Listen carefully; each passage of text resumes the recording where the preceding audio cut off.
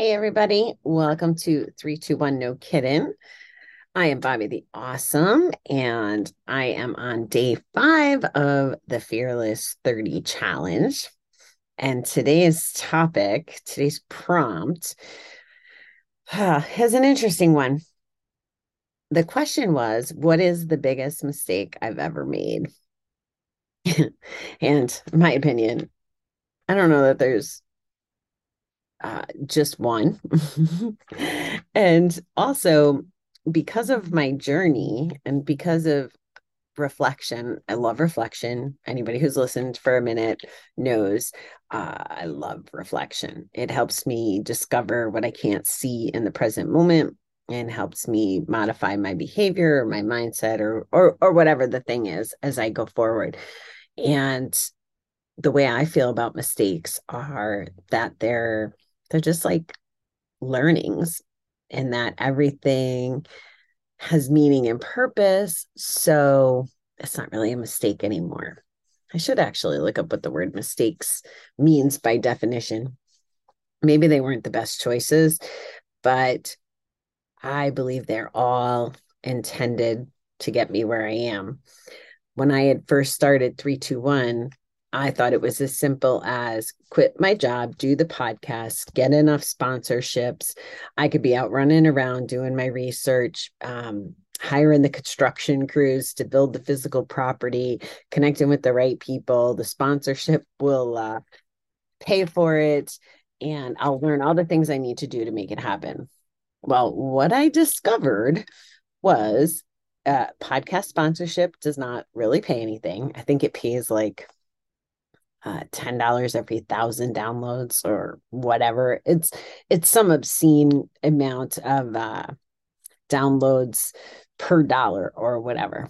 And being a gambling recovery podcast and not the the scary movie, not scary movie, like the scary real true crime or politics or gaming or whatever, the it wasn't a reasonable ask. Anyway, so that's what I thought when I left. And little did I know it wouldn't work that way at all. And one of the milestone learning, we'll call it, was when I hired my first coach for here's the way my journey went. I did an online class to learn how to podcast because I knew nothing about how to do it. And I was petrified, quite honestly. And then I took a speaking class. At the end of the day, I end up with hiring my first real coach. And I thought, he did this sales call with me. That's what they're called. I didn't know that. He didn't say you want to do a sales call. He said you want to do a discovery call or a call to get to know each other. So I spent 2 back-to-back days on the phone with him. And he asked me about 321 and we talk about it and we go on and on. Then he sells me on his program. So I give him a lot of money for 12 weeks of coaching, I think it was. But here's the thing. He wanted me to be a coach. He wanted me to do things the way he did. And that was not my intention at all. And I walked away from those sales calls thinking that I was going to get somebody who was going to help me and guide me with the 321 mission. Instead, it was the first of a lot more learnings to where I was doing things on everybody else's agenda or what they thought I should do. And it's not until maybe the last year or so that I've gotten really, really strict about having my blinders on, is what I call it. I'm not going to let you distract me. There's some guy in the last day. He starts a conversation in Messenger, and his ploy, his question is, are you one of those people who's open minded about business things? So I'm guessing the way the rest of the conversation is supposed to go is something like, yeah, oh good. Well, let me tell you about XYZ, right? Well, I kind of nipped it in the bud. I was like, oh, that's a good line. But, I'm not interested in your thing because every time I do someone else's thing, I'm not working on my thing. So that brings me to another point of it is thinking that I could do all this, learn all the things, do all the things, even with guidance, that I would get there. And my biggest mistake, as the prompt asked, and for those of you who might not know, I'm in the middle of a 30-day fearless challenge, which is there's a different coach who is giving us a question every day that we have to answer transparently, honestly. And I have no problem being honest and talking about such things because I've had so much practice.